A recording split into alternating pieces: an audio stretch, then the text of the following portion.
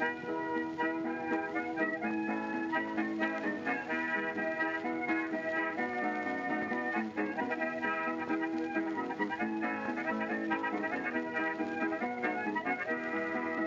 everyone and welcome to Shot Reverse Shot, a film and television podcast in which we talk about a theme which changes from episode to episode.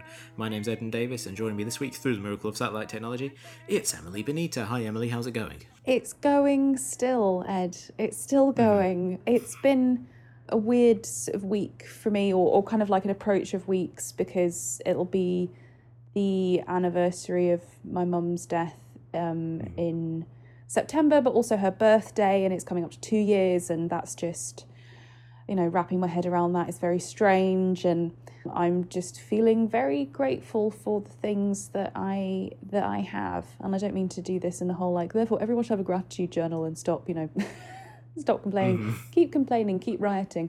That's the only way anything's ever going to get better.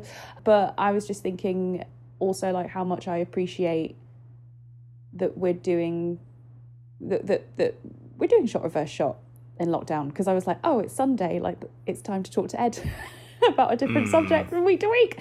So yeah, I appreciate you, pal. Oh, thank you very much. I've realised I haven't said that in a while, and I just wanted to say, and yeah, I'm putting it on the fucking record so everyone else can hear. I'm not trying to show off, but it's true. How are you? You've had a busy week. I have. I appreciate you as well. Aww.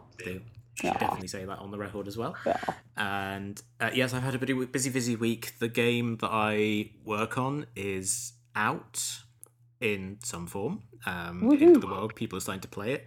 It's been very exciting and stressful because this is the first year that obviously we're all having to make it working from home, and always very difficult to make it and make sure it hits deadlines and things like that. It's especially difficult when everyone's kind of like thrown to the winds and trying to do it all remotely, and everyone's unsure about how things are going. So for it to be out there and just so far have things been reasonably good and you know, things going fairly smoothly with it has been a great relief. But there were some long hours this week, and I did get a little bit discombobulated on Wednesday, where I literally had no idea what day of the week it was. Oh, Ed. Yeah. The combination of working from home and working long hours just kind of like screw with your mind a little bit, which is, you know, like not great, but you know, I've had a weekend off, which is nice. I've been able to kind of like decompress from it all. But yeah, it's been a full week, Emily. It's been a real year of a week. Yeah, absolutely. But I did manage to fit in a few things culturally. I started rereading Don DeLillo's End Zone, which is a novel about a high school football team that I think he wrote in the 70s, and I read probably about 10 years ago. I remember reading it in a Barnes and Noble on holiday and not paying for it, as was my want back when I was, you know, a student or just immediately post university. That was kind of how I read things. If I couldn't really afford it, I would go in, buy a coffee, and just sit and read a book in a single sitting, or read as I did when I was like 16-year-old, read all of Akira by going into a Borders and just kind of like plugging myself down for 7 hours and just reading all of it. So this time, actually owning the book, admittedly a second-hand copy of it, it's been really cool revisiting it and seeing just how much of it I've remembered, which is a kind of like a few things. The only thing about it that really stood out to me, because I remember talking to someone back when we worked at the showroom, Colin, who used to work on the box office at the showroom, and was a big Don DeLillo fan. I remember talking to him about it at the time, and there's this whole thing where the point of view character is talking to someone who is like a linebacker who's 300 pounds, and he's been told he needs to lose 25 pounds to be kind of like better. And they have this exchange where he says, you know, sure, you'll be a better football player at 275 pounds, but you'll be a greater man at 300 pounds, and talking about like the enormity of this guy being 300 pounds and his life experience of being just this Goliath, which just really stuck with me for some reason. Like, it's such an interesting philosophical discussion to be having in a book that you would think is just going to be about, you know, plays or whatever, you know, like different methods of attacking games. And it's been really fun revisiting it, also in the last 10 years, I've learned a lot more about American football for professional reasons. And so I understand a lot of the lingo a lot more. And so when they're describing plays or practice or things like that, I'm like, oh, right, okay, I get what they're laying down now. I understand what all of this means. Cool. And I also started reading Rick Perlstein's Reaganland, his fourth book on the history of the conservative movement in America, following his books on Barry Goldwater, Richard Nixon, and the Ford presidency. And that's been really, really great so far.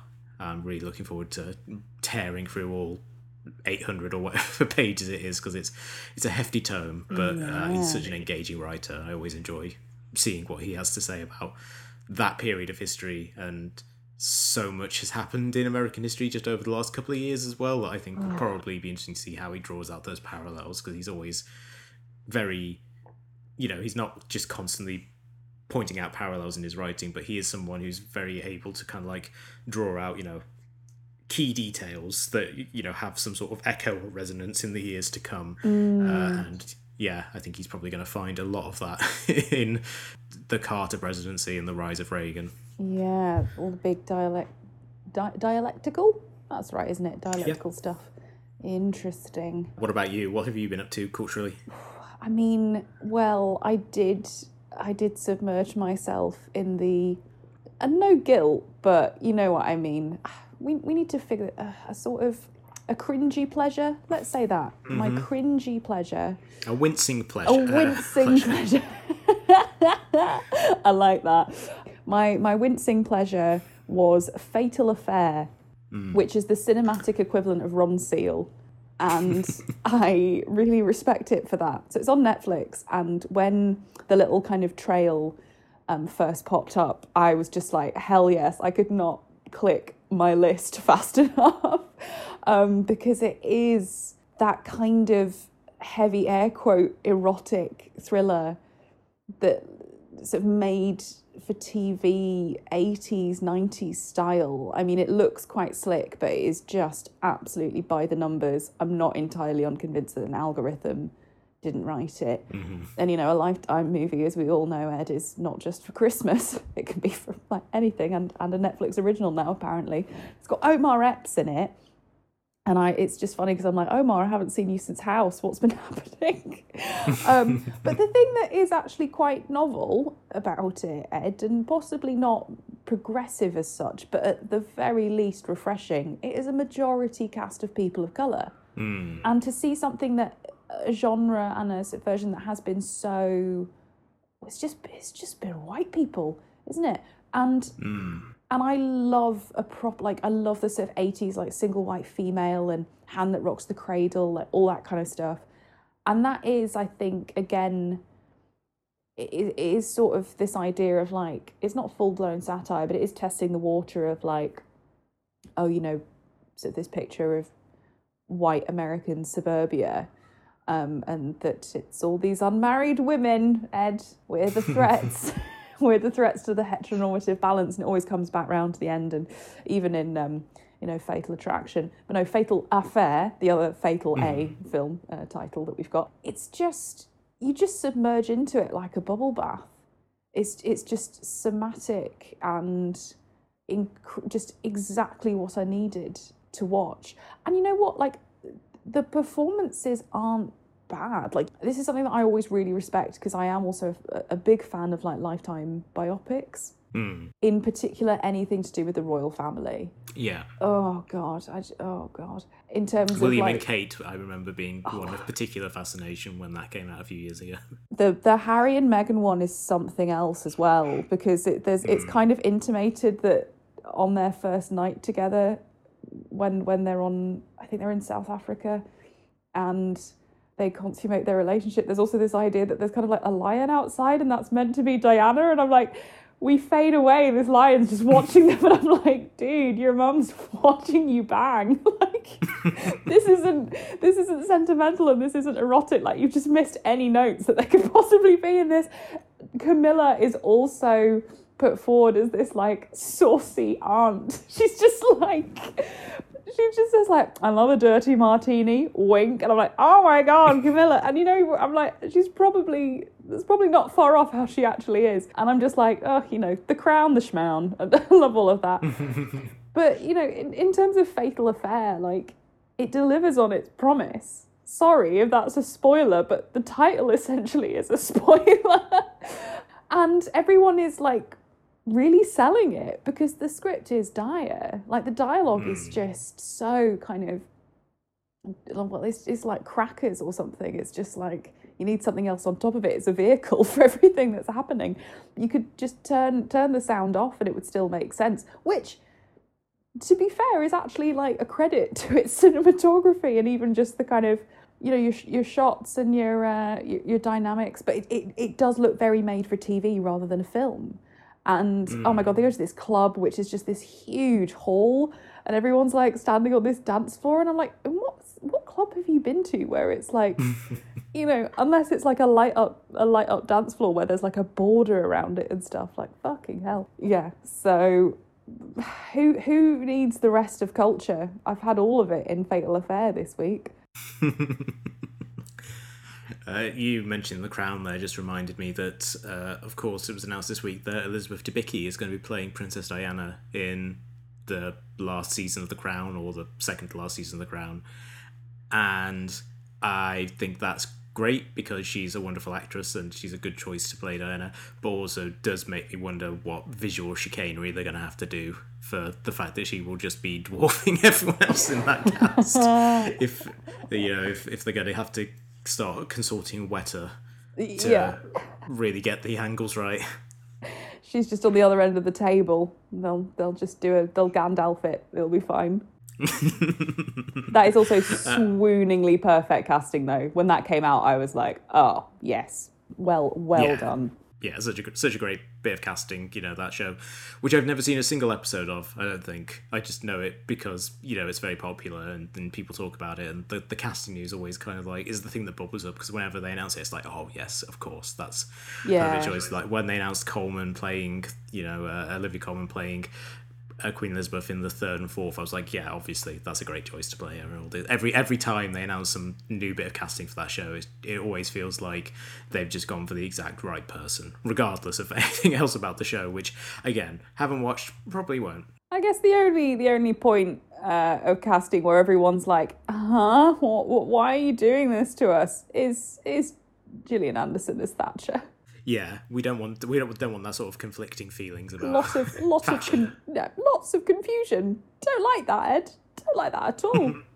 But I think that takes us on to the news for this week. And over the last couple of days, the DC Fandome has been going on, which is this big online event basically for fans of DC movies, where they've been announcing a bunch of different projects related to it, including showcasing a new Batman video game called Gotham Knights, which looks very cool, where Batman is dead and you play as like various other characters kind of going around Gotham beating people up, which looks like fun.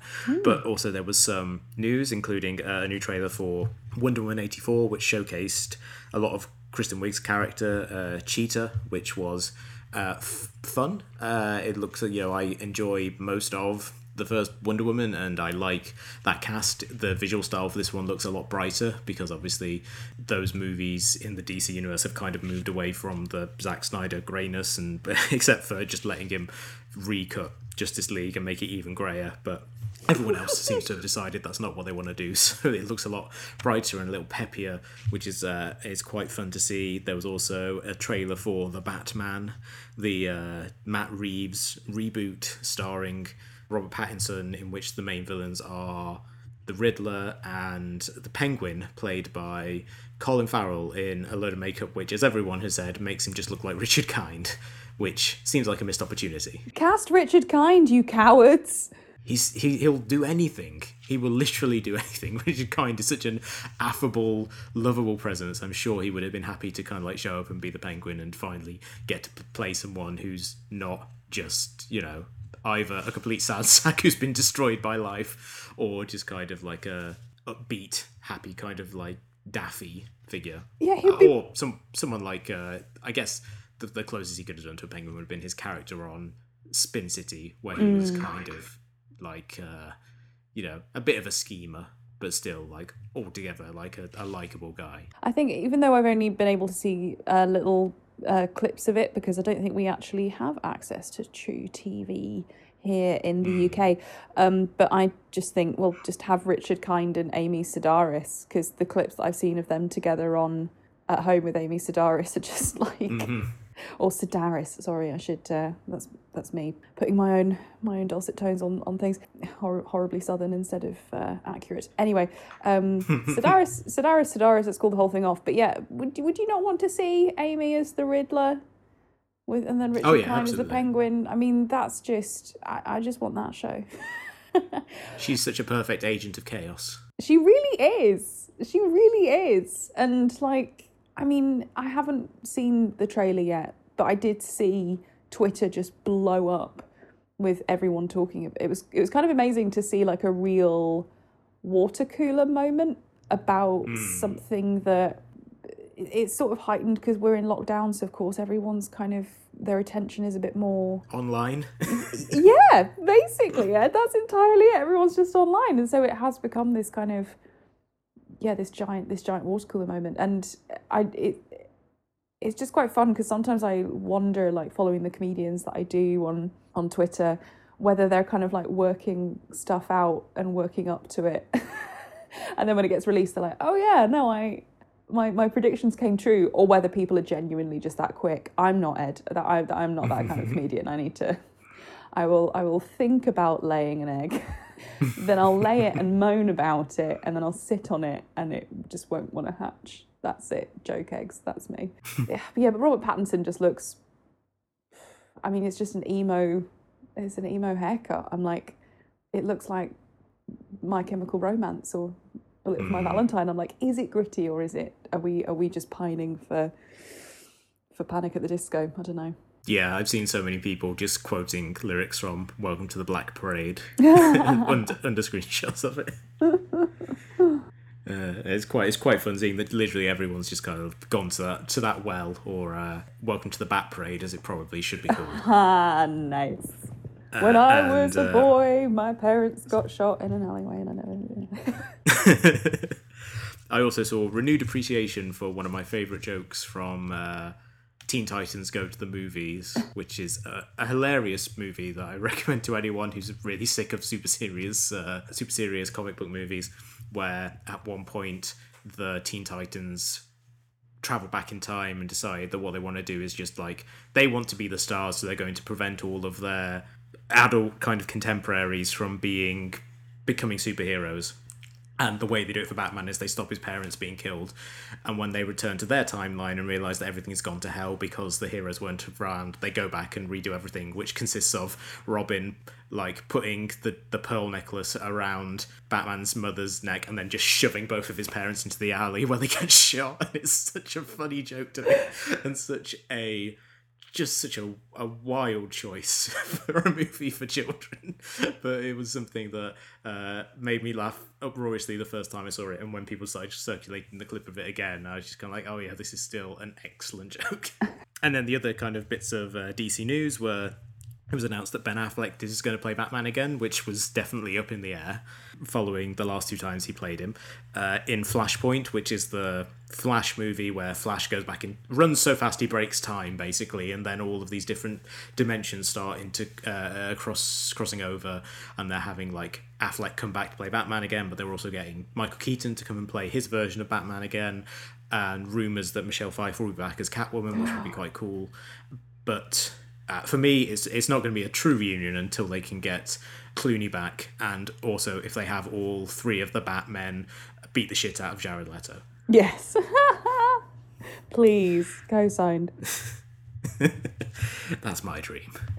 And finally, there was a trailer for the Snyder Cut version of Justice League, which did the rounds and which was met by appreciation from all sides, I think. On the one hand, you had the Snyder Cut people who were just kind of like, yes, this is the movie we wanted, and but then there were all the other skeptics, which were kind of like, oh my god, he used Hallelujah again after being roasted for it for over a decade for its use in Watchmen. Well, what a move, what a flex.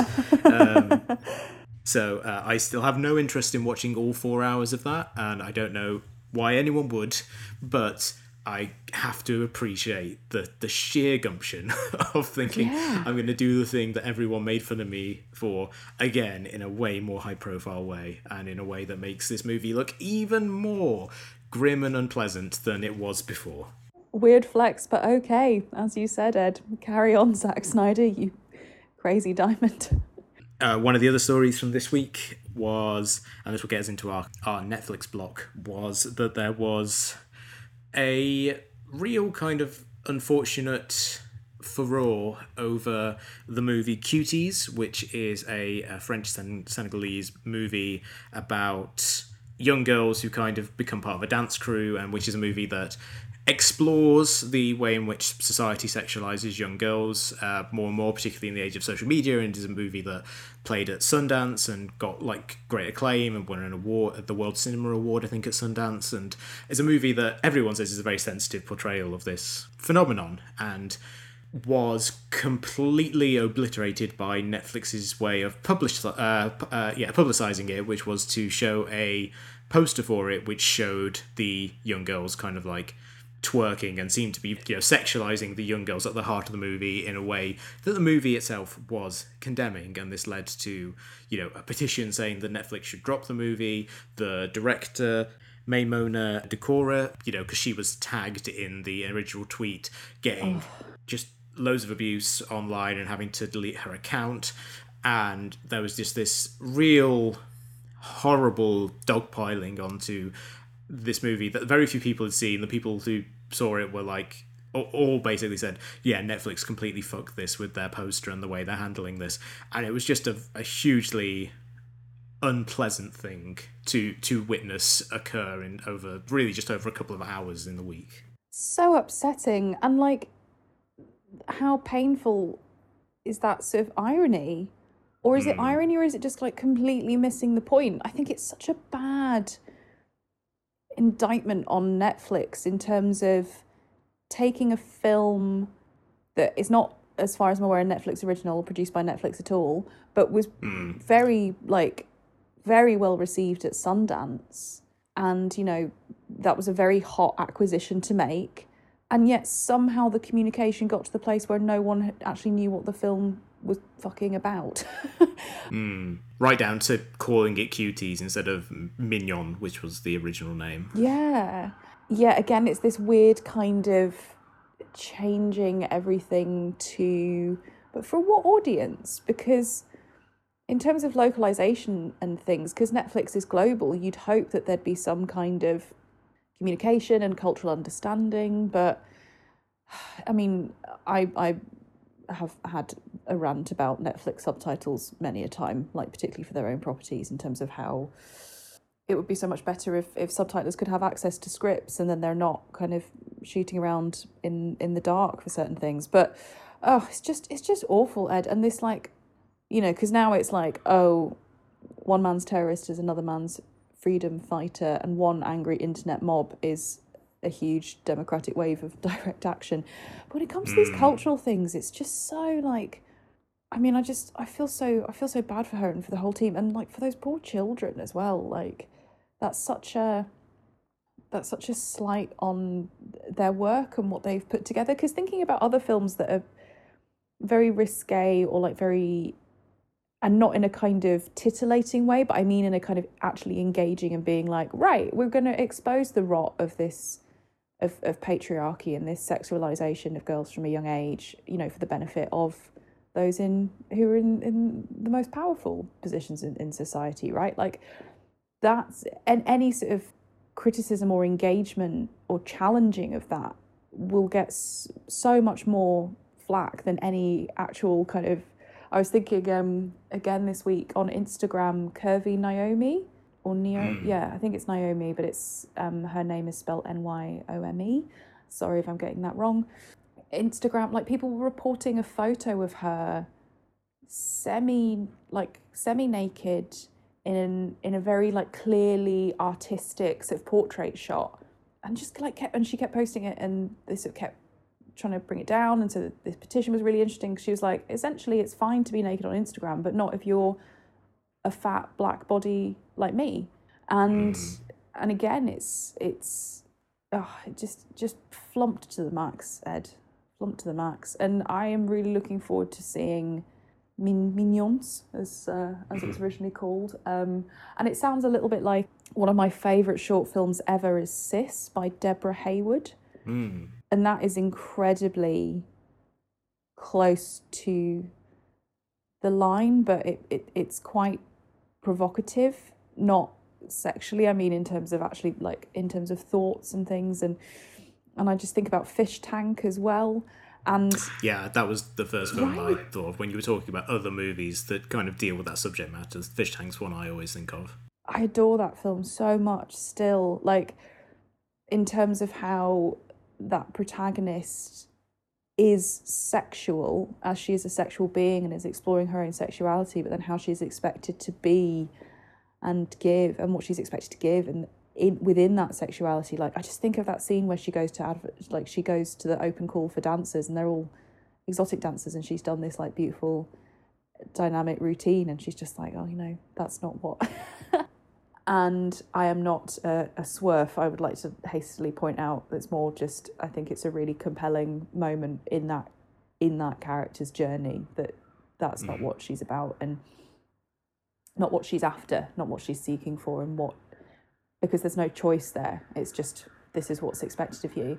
And I just think, like, God, what if, like, because Fish Tank has been on Netflix for a while, I think, or at least in terms of the sort of poster, visual kind of tab, I don't think we'd see anything like that.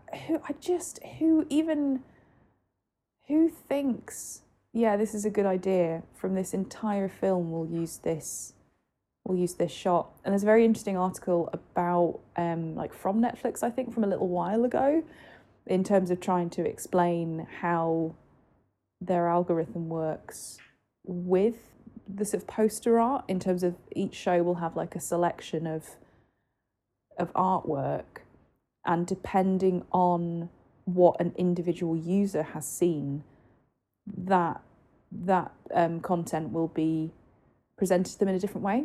So for example, if you're a user who watches a lot of romantic comedies, you'll get a piece of artwork for Good Will Hunting that shows Matt Damon and Minnie Driver. But if you watch a lot of comedies, you'll get a shot of Robin Williams. So it's the idea of like, how can we sort of like get people into these various different properties? And when you sort of do the maths, the algorithm maths on that, you're like, oh, this is grim. That they even put that up for being presented. It's just, you can tell I'm very sad and angry about this, Ed.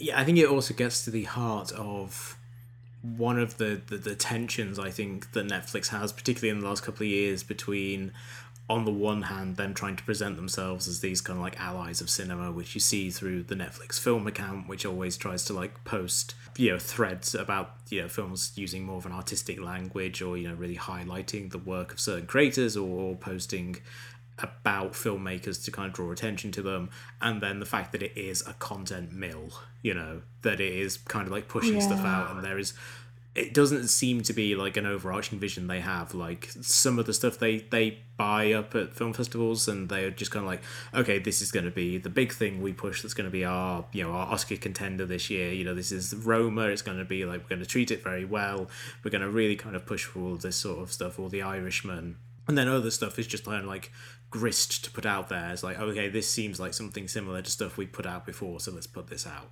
And that's where like the marketing people come in and say, oh, it's a movie about like little girls in a dance troupe, let's use ones where it looks like they're twerking. It's kind of like, yeah, really, someone with a greater sense of what the idea the movie is pushing should have been involved in that decision, because anyone seeing that would have been very easy to foresee. This probably will not go over well on social media, where like, you can try and have a nuanced conversation about a movie on there, and I certainly try to have conversations like that with people wherever I can. But when you are a big account just kind of like posting up, hey, this is the movie we've got, and this is the director's the director's handle, like, there's so little context around it that unless people are willing to do the work to reach into it, they're only going to get like this very flat presentation of it. And you know, some of that is on the people who saw it and were just instantly outraged and didn't think to kind of like look into it. But you know, for an account that has like a reach of millions and things like that, you have to try, I think, and be very thoughtful about how you're going to present that sort of stuff out into the world. And I think clearly the people at Netflix didn't do that. Absolutely. Not that they deserve anything that happened, and certainly not that the director of the movie deserved what happened to her. And you know, this is an absolute nightmare. This is the nightmare situation, I think, for someone, you know, where you make your film, it gets picked up at Sundance after winning an award, and you think, oh my god, it's going to be available worldwide and get this huge distribution that it could never have hoped for if it went for a theatrical release, and then just to get absolutely torn to pieces on social media. But you know, hopefully it'll be a lesson to them in trying to be as thoughtful and careful as possible when presenting their stuff, because you know, the internet flattens things out, like in a way that can be hard to walk back. Absolutely. And Netflix are making a loss at the moment, I think, or at least their profits are definitely in the past couple of quarters have kind of gone down. And I think it's this weird thing where I think particularly in terms of lockdown, because there was a big push to get so much other kind of content that would have been live streaming and online. So I think weirdly they didn't actually capitalize on what could have been the monopoly. You know, it's not like Disney Plus that launched and did like an introductory deal and that so many people snapped up. They weren't like, oh well, you know, Netflix has an awful lot of children's stuff, and particularly in the UK, more children are watching children's Netflix programming than they are CBBC, for example, and CBeebies.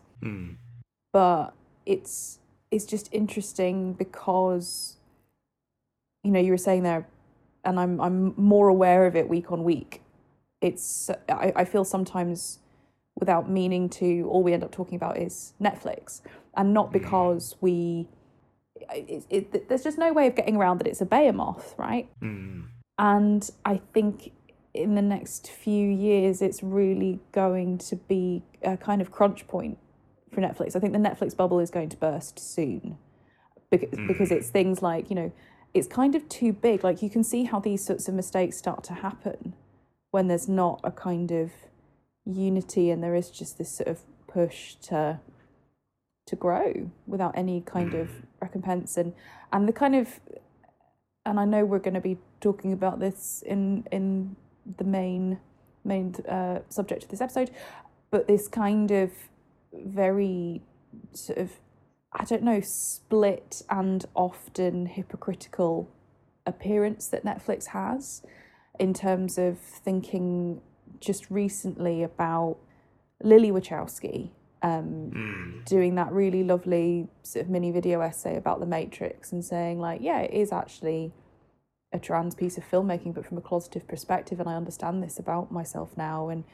you know, I didn't intend for it to be a trans film because I wasn't kind of aware of what that was, but it's like from a place of gender dysphoria, and you know, that the red pill is actually estrogen because that was the colour of the pill really at the time, and there was all that stuff kind of like going on, which is just like well, chef's kiss, beautiful in terms of, you know, men's rights movement might want to well, they need to rethink everything, but particularly that symbolism anyway.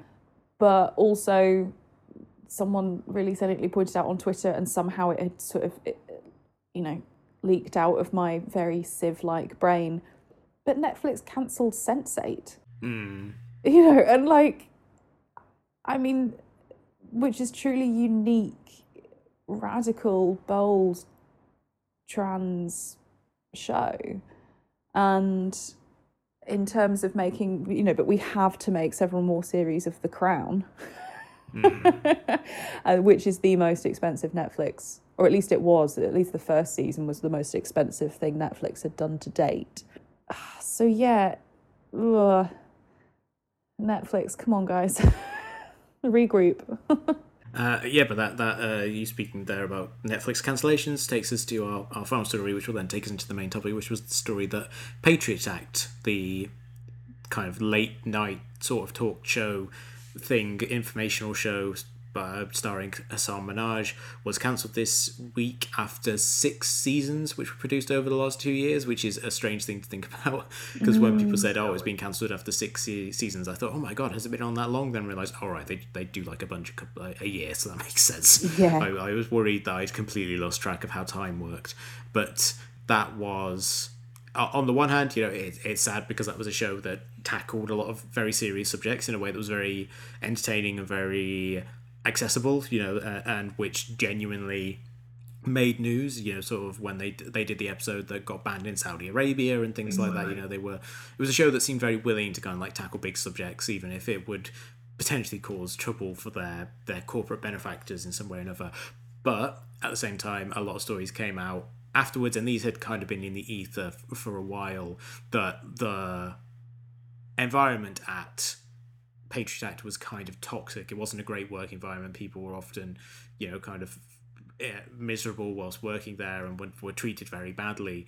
And so there was this kind of like, for me, as someone who had seen some of those stories before and seeing them kind of like crop up again, it was a kind of like a very bittersweet thing where you kind of think, it was nice that this show existed and that it was tackling these big subjects. Would have been nicer if the people making it had, felt appreciated and felt like they were having like a decent life out of doing it.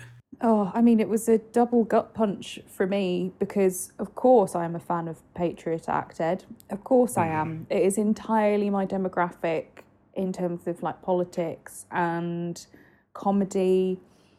And I was always really taken aback by like the level to which it was sort of journalistic. And I think that's the thing that's also interesting about Last Week Tonight, and that Last Week Tonight has been able to do actual activism as well, in terms of like buying off people's debt or like releasing a book to compete or to, to challenge, was it Mike Pence's hetero bunny book? And you're like, did you not watch that episode of The Simpsons? Mike Pence, probably not, but with it just made me think of Mr. Fuzzy Bunny getting fur in places where fur had not been before. Anyway, and then I was not aware of the ether, and so the news of how poorly people, particularly women on the staff, were treated was just even more devastating, because it's again that kind of dual, the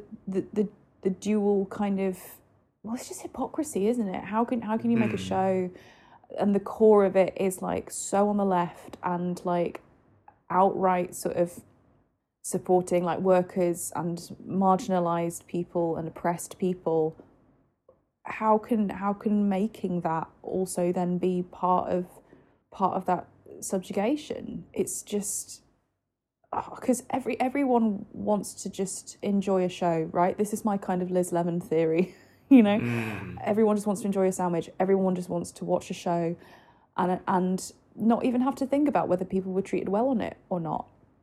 And I think it's been interesting ever since sort of Harvey Weinstein, really, and Me Too, of everyone being like, oh no, that's like the real smoke and mirrors. The real illusion is that we all get on and treat each other well. That's the fantasy that we've created. Never mind sort of dream Hollywood. We can all make it look like everyone's having a great time.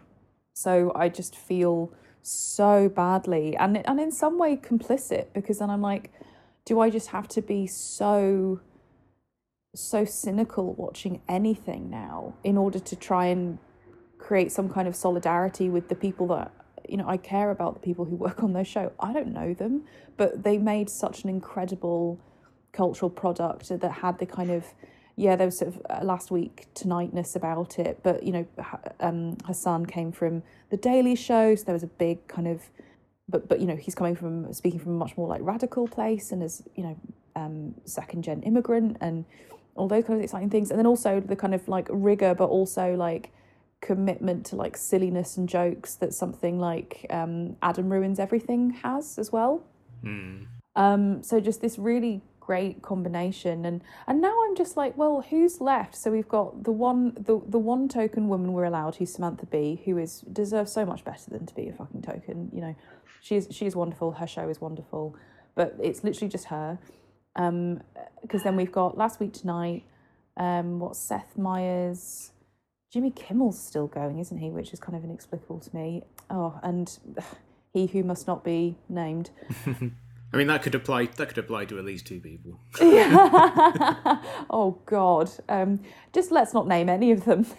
He plural that must not be named. The Jays. The Jays. Yes, we'll go with that. And that's the general sort of late night landscape in America. But even on Netflix, I'm like, well, where's the sort of late night political satirical show? Because let's not forget, Saudi Arabia didn't just ban the Saudi Arabia episode. They told Netflix to take it down, and Netflix bent to it. And in terms of what the environment is, and it's so difficult because I want, a lot of this is speculation, and I think it is immensely brave, and I hope it's healing for all of the people who've spoken out in terms of what they went through. And they've not said any details, and there's clearly like the utmost respect for each other, but it just sounds like they were all left to just kind of cling to each other. There were some mentions of gaslighting, and these are people who were like, were journalists working for Al Jazeera and covering like conflict zones, and they're like, this is some of the worst workplace treatment I've ever had. And I'm just like, the one shred of kind of hope I had, which was like, oh, but when you looked out into the audience when we were still allowed to like record things live in studios, and it's just this young, majority people of colour audience, like, no, my one thing. Because of course this is all about me. But it's just horrific. And who knows if Hassan was doing his best and things just got away from him. Maybe it was Netflix's demands on them, because it seems that HBO and John Oliver have an excellent relationship in terms of the production staff, and because HBO have just been giving them more money and more license really. And a lot of people were saying like, oh, it's interesting that I can't remember the name of it now, but Comedy Central cancelled a sort of similar. This was a few years ago. There was the Larry Wilmore show, Minority Report. Yes, that one. That's the one. And they cancelled that in the run-up to the election. And now they're like, yeah. Oh. And I'm like, well, I don't think it's even... The thing about conspiracy theories is that they give too much credit to people who are genuinely just incompetent and bigoted. Mm-hmm. I don't think it's some like great move of like, oh, Hassan is radicalising the children. We must stop. We must, It's not that. It's genuinely just like, oh, we're kind of done with this, with these creators of colour. We've boxes ticked. Yeah, and also, like, it's in keeping with their whole thing of, like, a show is only really valuable for us for its first couple of years, because that's when it's new, it gets the attention, that's when it's most likely to drive new subscribers, and, past that point, they don't really care about it too much in terms of the creative side of things. That's why something like BoJack running for 6 seasons or however long it ended up running was quite a surprise, or like The Crown, you can understand because it was such a big investment and it has such a natural end point. Obviously that's going to continue on, but like everything else they do, it's really like 1 or 2 seasons and they're done with it, and that a model seems to be being applied here as well, where I think we got a lot of great press about this in the first couple of seasons, made a lot of news, and the clips went viral. We don't really care past this point. We want to do something else, and that's not great in terms of fostering creators and actually doing anything of real artistic or cultural or even political value. For sure, and the short-termism of it, like ironically, in terms of, well, a season of The Crown is very different to a season of Patriot Act, and the thing that what Patriot Act and I think Last Week Tonight have both done, which I didn't expect, have made a very easy shift, I think, between being shown in front of a live studio audience to this kind of direct address. I think it's a lot to do with their incredible graphics teams, because it feels like incredibly lively even without other people around. Patriot Act visually always looked really stunning. That kind of like almost like infinity pool style graphics, like all the way over. And you're right, like I hadn't even really thought of it in that way, but Netflix is not a studio like other studios that seem to have interest in maintaining relationships with creators and having a long-term game plan. It's all just, it's very, I mean, it's a lot of boom and that's it. I just think we're heading for bust. Yeah, which is why you can kind of see why someone like a Martin Scorsese would like enjoy making one project for Netflix, where they kind of they look at what Netflix do, and I'm obviously just projecting onto Scorsese here, but when you think of the way that he did The Irishman with them, where he made this ridiculously expensive movie they've been trying to make for years and years, and the price kept going up, and then on the one hand, Netflix thinking, oh, this adds prestige to us, we'll get a Best Picture nominee from it, and Scorsese being like, fine, I get to finally make this fucking movie. Yeah, exactly. It's more that it's over and done with. It's interesting how it's almost like Netflix is like the really naughty grandparent. Like, your parent says, no, you can't have sweets, but your grandparent's like, look, I've got like the biscuit barrel. And I don't think that's always the best thing to do. Look, I really like The Irishman. I think it's a great film. I mean, my favourite Scorsese film will always be The Age of Innocence because I am that girl. But, it was the only place that he ended up being able to do it, and it kind of makes sense. And I guess really the only sort of other artist that I can think of Netflix having like anything like a sort of longer standing relationship with is Charlie Brooker. But then he is also, having an anthology series, a longer running anthology series. Isn't that just like the epitome of short-termism? Because it's like, oh no, it's not really, each thing is completely different. So there's still that like novelty within it. And yeah, even Raphael Waxberg and Lisa Hannavalt and Tuca and Bertie, I just think Netflix have been making really bizarre decisions over the past like 12, 18 months. And again, it is the more minority watching. And you'd think like, surely Netflix has the amount of stuff that's on there, as we're saying. Why do they need all of the majority, like only the majority viewing products, right? Because Sense8 could just live there. It's theirs. They made it.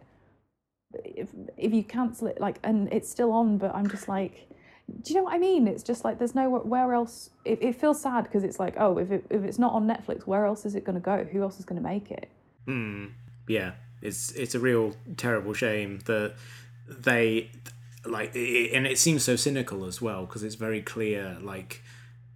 Every couple of months there'll be like there was that story a few weeks ago about how they had bought the rights to show a load of these like black sitcoms from the 90s that aren't really being shown anywhere, so people will be able to watch them again, and like a lot, and they do a lot of stuff with people of color who are creating shows there, and you think, oh, that's great, they're giving a voice to these creators and they are filling this void, but then like literally like 2 years later it's like we're done with them. Like we're like, there is such a very kind of like single thing where they are forward facing. They're very much kind of like, we're supporting these voices, they're often marginalized, we're trying to do something positive, and then the support just isn't there in the long term because their business model isn't really suited to it. Their business model is designed not to have shows that run for a very, very long time, because also there isn't that promise of syndication for them as well, which was kind of the thing that always got networks to commit to shows that maybe weren't the most popular, but they got awards attention, they were critically well liked, and there was that sense of like like we'll get Community to 90 episodes, and then we'll make money on the back end when it goes into syndication. Netflix doesn't really have that because other than their episodes of Arrested Development, I don't think there is anything of theirs that actually goes out into the broad world and gets shown on regular telly. So there isn't that desire for them to keep a show around for years and years and years. They really only have that short window, and that only really works for like projects and creators who are interested in a short-term fix. It doesn't really help if you want someone who's like, I have something that I genuinely want to say. And as well, in terms of creators of color who they abandoned, like you have that with One Day at a Time, which was such a beloved thing that had this like core audience, people who are really passionate about it, and it got all these great reviews about how it was presenting this, it took this old property and this old story and gave it this new perspective and everything like that, and everyone was really excited about what it was doing. And then like, it had a couple of seasons and then it was done and it got saved by another network, and it's very it's very sad to see that kind of like the reach that Netflix has and the potential they have and the money they have to kind of like do all of these things, and they clearly have no interest in sustaining it past a few years. We've been talking a lot, so I feel like we finally need to get onto the actual topic. I guess the thing is that the thing is we're already sort of talking about the main topic. Yeah, it's not such an impeccable segue, because in terms of exactly what you're saying there, Ed, it's almost like certain genres or products just don't work on Netflix, because Netflix, like you say, will sort of experiment, is always looking for like some kind of hook or some kind of novelty, which is why it's like, oh yeah, we'll do this like flash in the pan and then that's it, even if it does seem to be doing well and gathering that kind of fandom and dedication. But it's the thing where it's like, unfortunately, it's still that ubiquity of often whiteness in terms of the number of people who'll be watching Stranger Things, and it won't be as many people watching Patriot Act. But I'm like, well, you didn't give them a chance then, did you? And in terms of like, I thought the episode about George Floyd was like incredibly powerful and timely, and that they were able to do that and to get that out. But that's the thing, and to sort of probably push us into the main topic, late night. Late night is often referred to as like an institution, right? And I feel so conflicted in terms of like the function of satire in society, like, because a lot of people like to think it's, I mean, I can't remember how many estates were going down now, the 6th after journalism and Julian Assange. Thanks, Oliver Stone. And it's difficult because obviously I'm speaking as a citizen who's also a fucking clown, right? And I really respond to not only satire but like political comedy. Like, I think that was the thing that Patriot Act really, really nailed, was like, it was funny, but it wasn't looking to kind of, its main thing was to sort of respect you and inform you, even if some of the, looking back, some of the stuff was quite disappointing in terms of like COVID and weight and things like that, was quite, and obesity and stuff like that. I'm like, oh, come on, you guys, like, where's the radical stuff? But it's this weird thing where you have like this certain selection of white guys who aren't democratically elected and who can just sit there for decades, like, and there's that tweet from an editor where he put together a supercut of all of Jay Leno's exposition of characters in films turning on the TV and Jay Leno is making jokes about them. It's like, that is enough, like, he is enough of a cultural figure and a touch point that if you see him in a film making a crack about this character, you know that it's national news. It's huge. But yeah, these are the guys who are like incredibly wealthy and just sort of there. And I mean, I know Mindy Kaling and Nisha Ganatra did their best with trying to sort of like, and I think Mindy Kaling is someone who is so interesting because she is like very much in like mainstream American comedy, but is also that kind of, she's very aware of what she brings to it and how she's different from it, but she also loves it, which is, why she, her stuff about like rom-coms is really interesting, because she is like, well, you need more diversity, but the format's actually fine. It's not like, oh, we need something like radically different. It's just like, no, we need these people in these, but it's the same stories, right? Which is kind of interesting. And again, brings me back to Fatal Affair. Is it progressive? I don't know. Did I like it? Yes, I did. Is it good? No. But Late Night is such an interesting one because, number one, Emma Thompson's just amazing, and I want to wear all of the outfits. Just basically a mix between her and Gillian Anderson in Sex Education, I hasten to add, rather than The Crown. And two, it can't really decide. I think it's trying to do too much at once, and I think it's because there is so much that Late Night needs a sort of reckoning about. I mean, there's little things that are sort of lovely, like I think Seth Meyers is just this interesting sort of intellectual everyman, because he's quite casual in his delivery in a way, or quite warm in his delivery. And him explaining how his wife gave birth in the lobby, that's been viewed however many million times, and that he thanks the EMTs and all of the staff and how amazing his wife is. I'm like, on one level, I'm like, this is a very lovely, heartwarming story.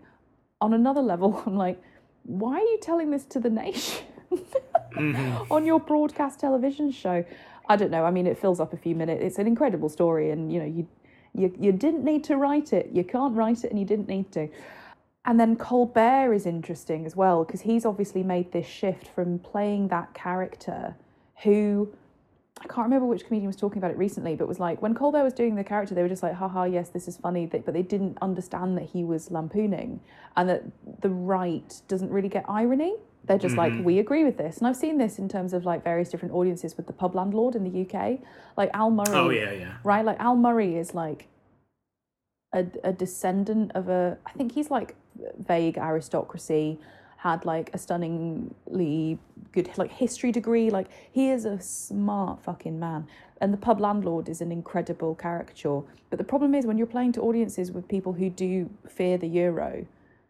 I mean, I'm just thinking about when I saw him years ago, and like there's this giant euro, that plays very differently in the South, like the central South, as opposed to an Edinburgh Fringe audience, And so it's interesting that Colbert's made that switch, and he's not really playing the character Stephen Colbert, he's playing Stephen Colbert, or maybe, the character known as Stephen Colbert for tax purposes. All right, Lorraine.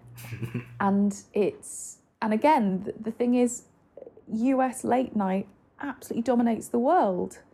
Like the most that we've had in the UK, I mean, it's not even really like late night's very different. It's much more like friendly and magazine sort of shows, like Graham Norton, Jonathan Ross back in the day, Parkinson, I think, but it was more of a sort of like, it's a chat show rather than our purpose here is to entertain you and lampoon. Like it's, Parkinson wasn't topical comedy, but he's the closest that we have to someone like Jay Leno, really.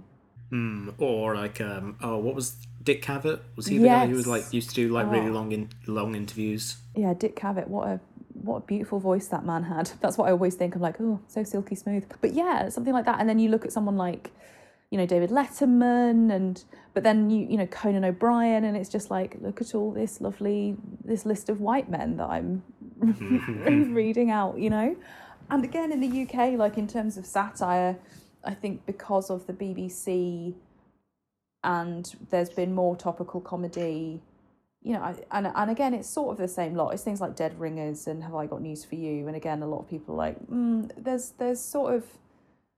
there's kind of lampooning everyone, and then there's also, being so firmly in the centre, and probably, with the threat of Dominic Cummings coming round if you don't make another joke about Corbyn. I don't know. Those are entirely my thoughts. My views and opinions and no one else's.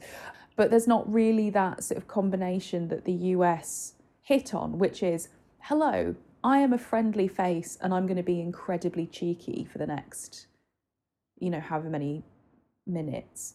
And like, I guess it varies from show to show, whether it's every night or whether it's just like over the weekend, but I guess they're not really trying to pit up against each other. And it's just fascinating. Because again, I don't think US late night is like satire. And again, I keep plugging him because I think he's so brilliant. Seth Simons, the independent comedy journalist, did an amazing piece on late night and the state of it, and Trevor Noah just now, and these kind of weird sort of ricochets. And the idea is that in comedy you sort of have to believe in something at least, and it's just this very strange, like, oh, look how much ice cream there is in Nancy Pelosi's freezer.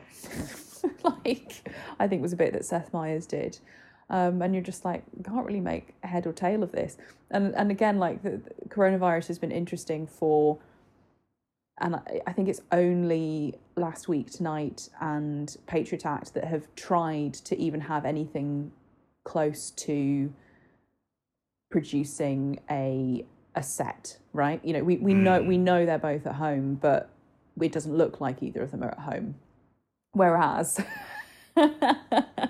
every fucker can see Seth Meyers' lockdown haircut and his very tasteful like fireplace in their giant giant houses somewhere out in the state, or and as someone who's very comfortably off and middle class myself, that doesn't mean that you wanting to fight on behalf of other people is invalidated. You just actually have to fight on behalf of other people.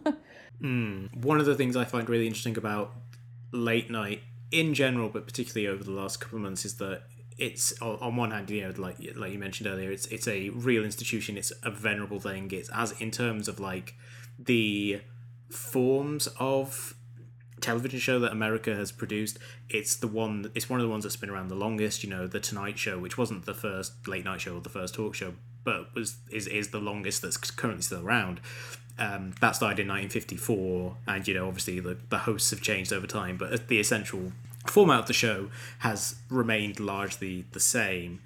But it is also one of the ones that's like the most reactive, because it is topical. They are making jokes about the news of the day. There is elements of satire to it, although, as you said, like there is that kind of like we make fun of everyone kind of like thing to it, which in some cases can be, I think, incredibly harmful, because you're equating two sides who are maybe not the same. Yeah. There's all sides. Yeah, you can't criticize the president for saying there's great people on both sides, and then essentially do the same. Like if your humor functions along that line as well. But it's also the one that particularly since the US went, particularly like New York, where a bunch of them are based, and California, where a bunch of those shows are based. Once they went into lockdown in March, those have been the ones that you have seen most kind of starkly embody the changes that COVID puts in, because, as you say, they can't film in studios, or if they are in studios, they can't perform with an audience. They have to adapt to the new reality of what it takes to make a TV show in the era of coronavirus in a way that a lot of shows haven't. Like there have been shows that have done specials over Zoom, like I talked like several weeks ago about Mythic Quest, which did a really fun episode in quarantine, but most shows haven't quite reached that point yet, because they haven't had to start making new shows or new seasons. Most shows have episodes banked, and they'll just have to make new ones at some point, whereas all of these shows, Last Week Tonight, The Tonight Show, Late Night, Conan's show, all of these shows, they all have to keep making episodes, and they have all had to adapt to this like at-home shooting. And I found it really fascinating seeing these shows. Like I'm at best like a casual watcher of late night usually, but I've really enjoyed like dipping into all these different shows over the last couple of months and seeing how they react to suddenly this weird leveling where they're all in their home, or they have reduced resources.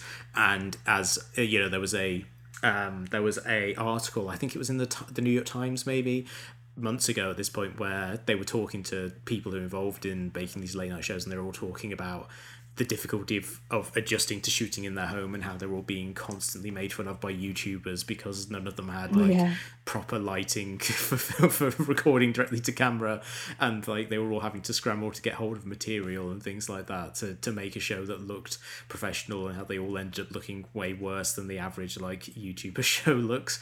And I think it has been really interesting seeing just how much these behemoths of late night have had to switch to the much more humble thing of like, we're kind of recording in a spare room of the house, but we still have to make jokes, and we have to adapt to the fact that there's no audience there to laugh at them and things like that. And it has been, for me, a really fascinating period for the art form, as these hosts and their crew have had to adjust to that new reality in a way that a lot of other shows like dramas and sitcoms aren't really having to just yet. Like they'll have to adjust to it fairly soon, but like for the most part, most of the other kinds of shows have only really done stuff when it's been one-off episodes to acknowledge the fact we're all working over Zoom now. But also I think particularly the last couple of years when there was such turnover in the big shows. Letterman retired, Jimmy Fallon took over The Tonight Show, Colbert took over Late Night, and all this stuff about how there weren't women hosting shows, and then Samantha Bee got her show, but also to go back to Netflix, like Chelsea Handler had a show on Netflix for a while, which ran for a short period of time, and then got cancelled because it was a Netflix show and it had been on for a year or something. Michelle Wolf Lily too. Singh, yes, Michelle Wolf. Completely forgotten about Michelle Wolf's show. but then Lily Singh, I think, is the only other woman on late night at the moment. She hosts like the show that used to be Carson Daly's like 2 a.m. show that's in the middle of the night, so hardly anyone knows that it exists. Yeah, Up Late with Lily Singh, I think, isn't it? So there have been these kind of like movements for diversity, but the only like show that I can think of that is really presenting a new perspective in recent years, and that has been a real breath of fresh air, is Desus and Mero on Showtime. Where you have two guys, you know, one is Jamaican American, one is Dominican American, grew up in New York, both lived in the Bronx, both have been fairly poor at times, both have worked kind of like regular jobs before they were able to break into comedy, and you know they feel like they have a very distinct perspective, and they are, you know, unabashed in their politics, and even though they do kind of make fun of they make fun of everyone or whatever, they tend to reserve their best jokes and their cleanest focused for making fun of Republicans, because they're often just the most ridiculous and they have the most fun just clowning on them.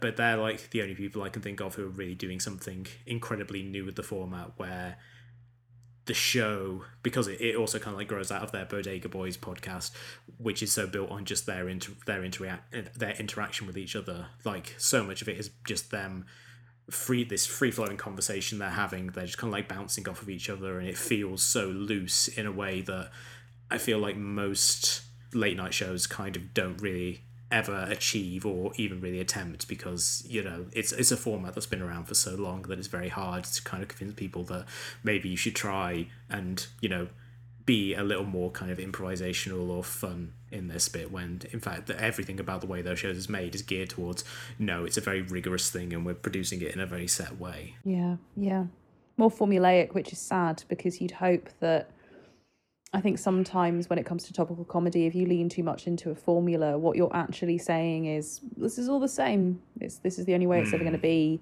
instead of really getting your audience to engage as citizens and as audience members. Yeah. Also, you know, you were talking there about the film Late Night as well earlier. I feel like late night television talk shows have been a real fertile source for adaptations over the years, and they've been something that various people have been really interested in, particularly, you know, during the height of Johnny Carson, where he was a real cultural institution. There was that real sense that if Johnny Carson was making fun of you, or Jay Leno years later, if they're making fun of you, like, your life was irrevocably changed. Yes, because my sort of overlooked fave, I'm Dying Up Here, which follows stand-ups in sort of the 70s and 80s. Everyone's just talking about getting Carson. And the whole series kind of like is put into motion by one comedian doing Carson. And then does he die by suicide? Does he not? We're not quite sure. But yeah, it is that like that apex. It's like, oh my God. And here in the UK, like we've got Live at the Apollo, which has been running for about sort of 10, 12-ish years now, I think, which is crazy.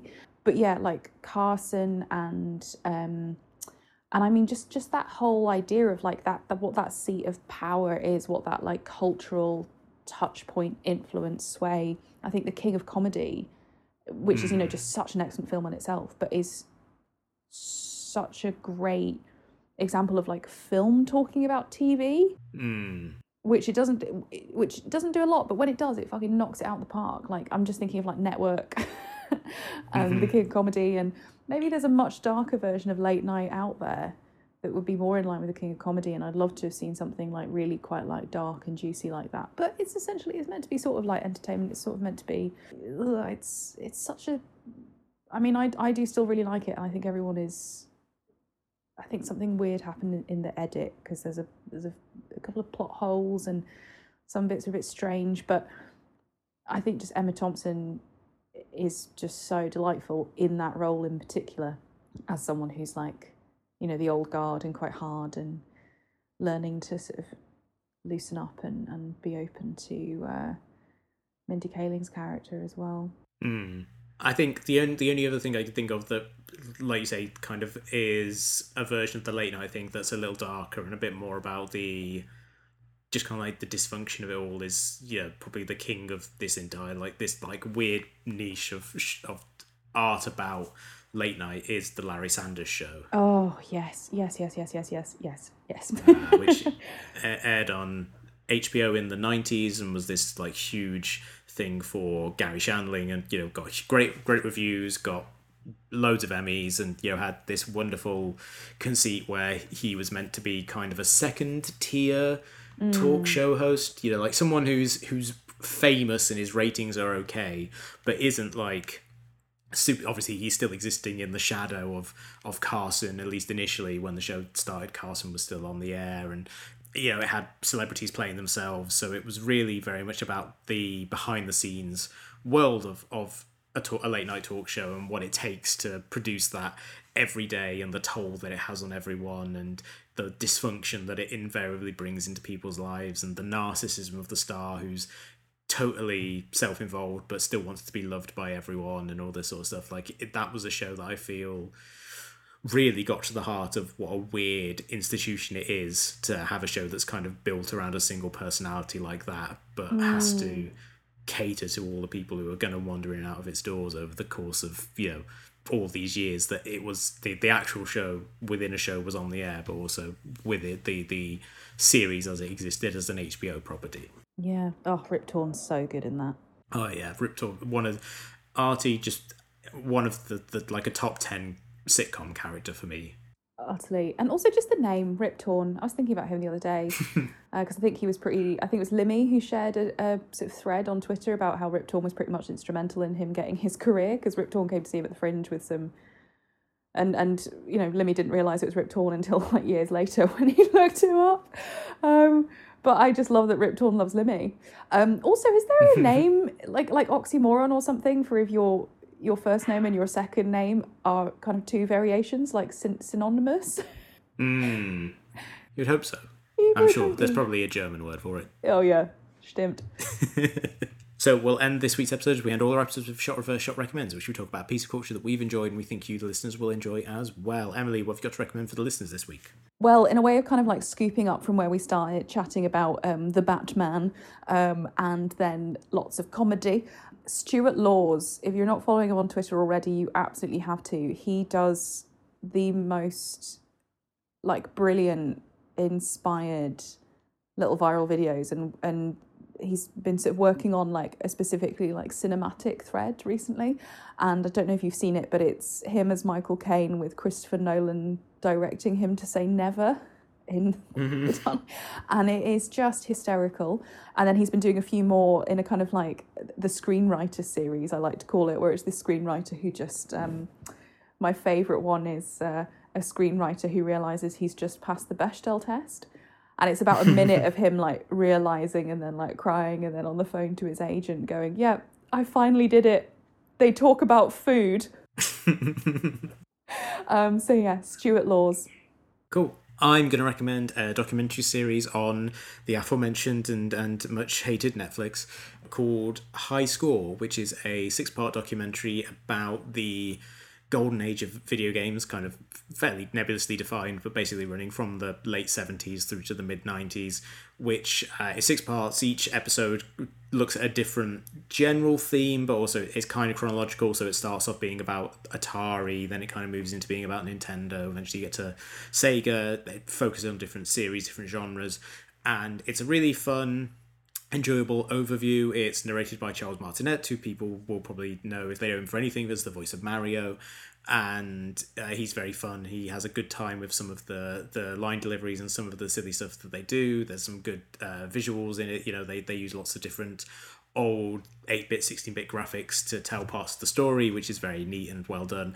Nice. But the thing about it that elevated it for me and made me think, oh, this is doing something that I hadn't expected from it, because you just think, oh, documentary about video games, it's going to be a very straightforward thing, is that it makes time in most, if not all, episodes to focus on voices that are often ignored when people talk about the history of video games. So there's a lot of women in it who talk about, women who created video games in the early days of the genre, and who obviously of the medium, and who obviously people who played games.